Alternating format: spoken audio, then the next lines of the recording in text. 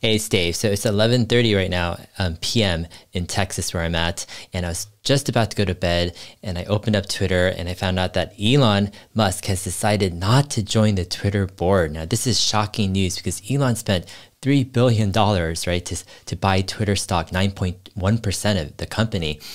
He was offered a board position and it looked great, right, for Elon and for Twitter, sharing ideas. I wonder if some of the tweets actually rubbed the board of directors and the management in the wrong way that Elon had posted in the past few days. But anyways, let's take a quick look at this CEO tweet and letter that Parag Agrawal shared. So Elon Musk has decided not to join our board. I sent a brief note to the company sharing with you all here. So here's the letter. He says, team, Elon Musk has decided not to join the board. Here's what I can share about what happened. So we could already tell there's probably drama that happened because it's kind of cryptic, right? He says, I can share what happened, what I can share, but there's probably stuff he can't share.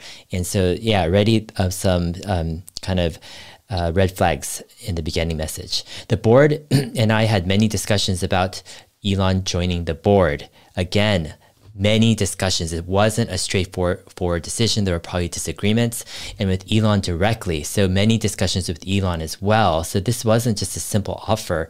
There were probably a lot of things attached and discussed. We were excited to collaborate and clear about the risks. Okay, so it seems like they're hedging, right? Their statement saying that there were risks, they understood those risks, and they're very clear to Elon Musk, right? And probably to the board about what those risks could be. We also believe that having Elon as a fiduciary of the company where he, like all board members, has to act in the best interest of the company and all our shareholders was the best path forward. The board offered him a seat. So it seems like, and this is just the angle I'm reading from it, it seems like they offered him a seat so that they can kind of keep him in line, right? As a so-called fiduciary to act in the best interest of the company. They probably could have given Elon a lot of restrictions saying like, hey, if you tweet stuff that, is hurtful or harmful to the company, that is not acting in the best interest of, right, the company at large, and we're going to pull your seat or we're going to perhaps even go after you, right? And so it seems like, having this kind of terminology and language that Elon has to so-called be he is a fiduciary as a board member. If he's offered that position, he has to act in the best interest. He probably was given a lot of handcuffs, perhaps a lot of do's and do nots. That's something probably that did not sit well with Elon. Again, my speculation just with reading this letter. We announced on Tuesday that Elon would be appointed to the board contingent on a background check. Like, come on, it's like you don't know who Elon Musk is. Like, he's been probably one of the most public figures, right, on Twitter. He runs Tesla and SpaceX and, founded many other companies. And yet you have to do a background check on Elon Musk, of all people. This is like crazy. Formal acceptance, right? It's contingent on formal acceptance too. So I don't know what's going on. It seems like this process has been very heated, very complicated. And it doesn't seem like it's something like, it's like, hey, Elon, yeah, we trust you. Of course we know you, it's just a formal acceptance and background check. Geez, tough one. Elon's appointment to the board was to become officially effective on April 9th, but Elon shared that same morning, which was yesterday morning.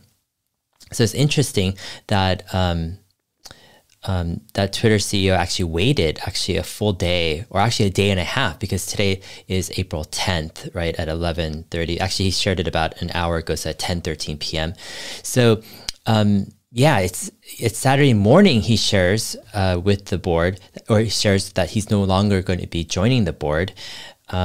Twitter CEO waits a day and a half. Wow, interesting. I believe this is for the best. We have and will always value input from our shareholders, whether they are on our board or not. Yes, Elon is our biggest shareholder and we will remain open to his input. So yeah, he is the biggest shareholder. I guess Elon has chosen, or for the time being, to give input as a regular shareholder, as the largest shareholder, of course, but not to be on the board officially. There will be distractions ahead, but our goals and priorities remain unchanged. The decisions we make and how we execute is in our hands, no one else's. Let's tune out the noise and stay focused on the work and what we're building. All right, so this is a pretty big bombshell here that Twitter CEO just announced. All right, I'm going to go ahead and talk about what I think is the three possible options of what Elon Musk is doing, or how he kind of perhaps is assessing the situation. So now that Elon Musk is not joining the Twitter board, we know that. Obviously, things can change, right? Twitter could change their mind, their board. Elon could change their mind. So we could have another announcement tomorrow saying he is joining the board. But for now, let's take that off the table and say option number one. Option number one would be for Elon Musk to keep his existing Twitter stake, right, 9.1% of the company, and then he could lobby for change as a non-Twitter board member, right, and as the largest Twitter shareholder. So he would still have a lot of sway, right, as the largest shareholder. He would probably have to, I mean, he could just give input. He could work with other large shareholders to kind of create some type of bigger kind of coalition to kind of influence and to kind of, I won't say force, but yeah, to make change happen in the company. And he could also just do it from his own position, right, of being a 9.1% stakeholder. Option number two for Elon Musk would be to take a bigger Twitter stake. So the purpose of taking a bigger Twitter stake would be kind of, he sees, for example, Twitter, the company, not being very open and embracing kind of his help. But he still wants Twitter to adapt and to change according to what he envisions Twitter. And he doesn't, let's say, want to start a new social media company. In that case, he could take a bigger stake and aim for control. What does that mean? Well, you know, he does have cash left over from the stock sale of at the end of last year from Tesla stock. And so he could use some of that money to buy a bigger position, perhaps another 10 or 20%. He could go up to 30%. Then he could probably work together with some other major shareholders to get a kind of a coalition of up to over 50%, right, of the shares, where the, people join on Elon Musk's side, and then he goes ahead and he could basically petition a shareholder vote where he could, you know, have at the next annual, let's say, shareholder meeting, a vote to replace the chairman of the board with himself, and also perhaps even replace some other board members, even over half the board members, etc. And by that way, Elon Musk could gain control over Twitter. All right, option three would be to sell his Twitter stake and start his own social media platform.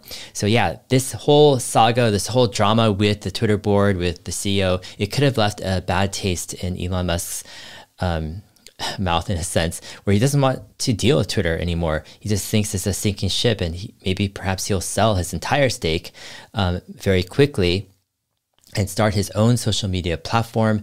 Hire a bunch of talent and really keep the focus very clear and try to recruit a lot of the best people in the world by basically offering what he thinks from first principles would be a vastly superior social media platform. So I just posted this poll to my followers on Twitter, and here's the initial results. So the last result is view results. So that's 15%. So you have to kind of minus that 15%. But 16% of people say Elon's going to keep his Twitter stake, right, and lobby for change as a non-board member. This second option, 52%. So this is the number one option people are choosing so far. People think that Elon Musk will take a larger Twitter stake, right, and aim for control of the company. And the third option, which is actually slightly more votes than option number one, is option number three. That's to sell his entire Twitter stake and start his own social media platform.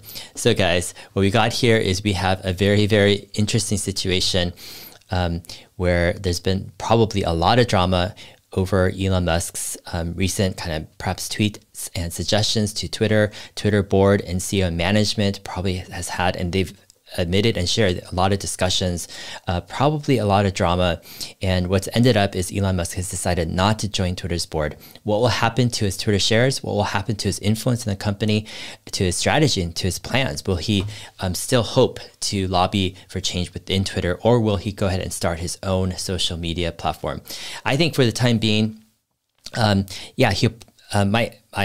guess and what I suspect is that the first option, the easiest option, would be to lobby for change as a non-board member, but as a shareholder, perhaps to increase your position and to talk to other large shareholders to see if you can get a coalition established. If that does not work and there's a lot of resistance from the board members, from other shareholders, then it could come to the place where Elon Musk thinks his only option is to start a new social media platform.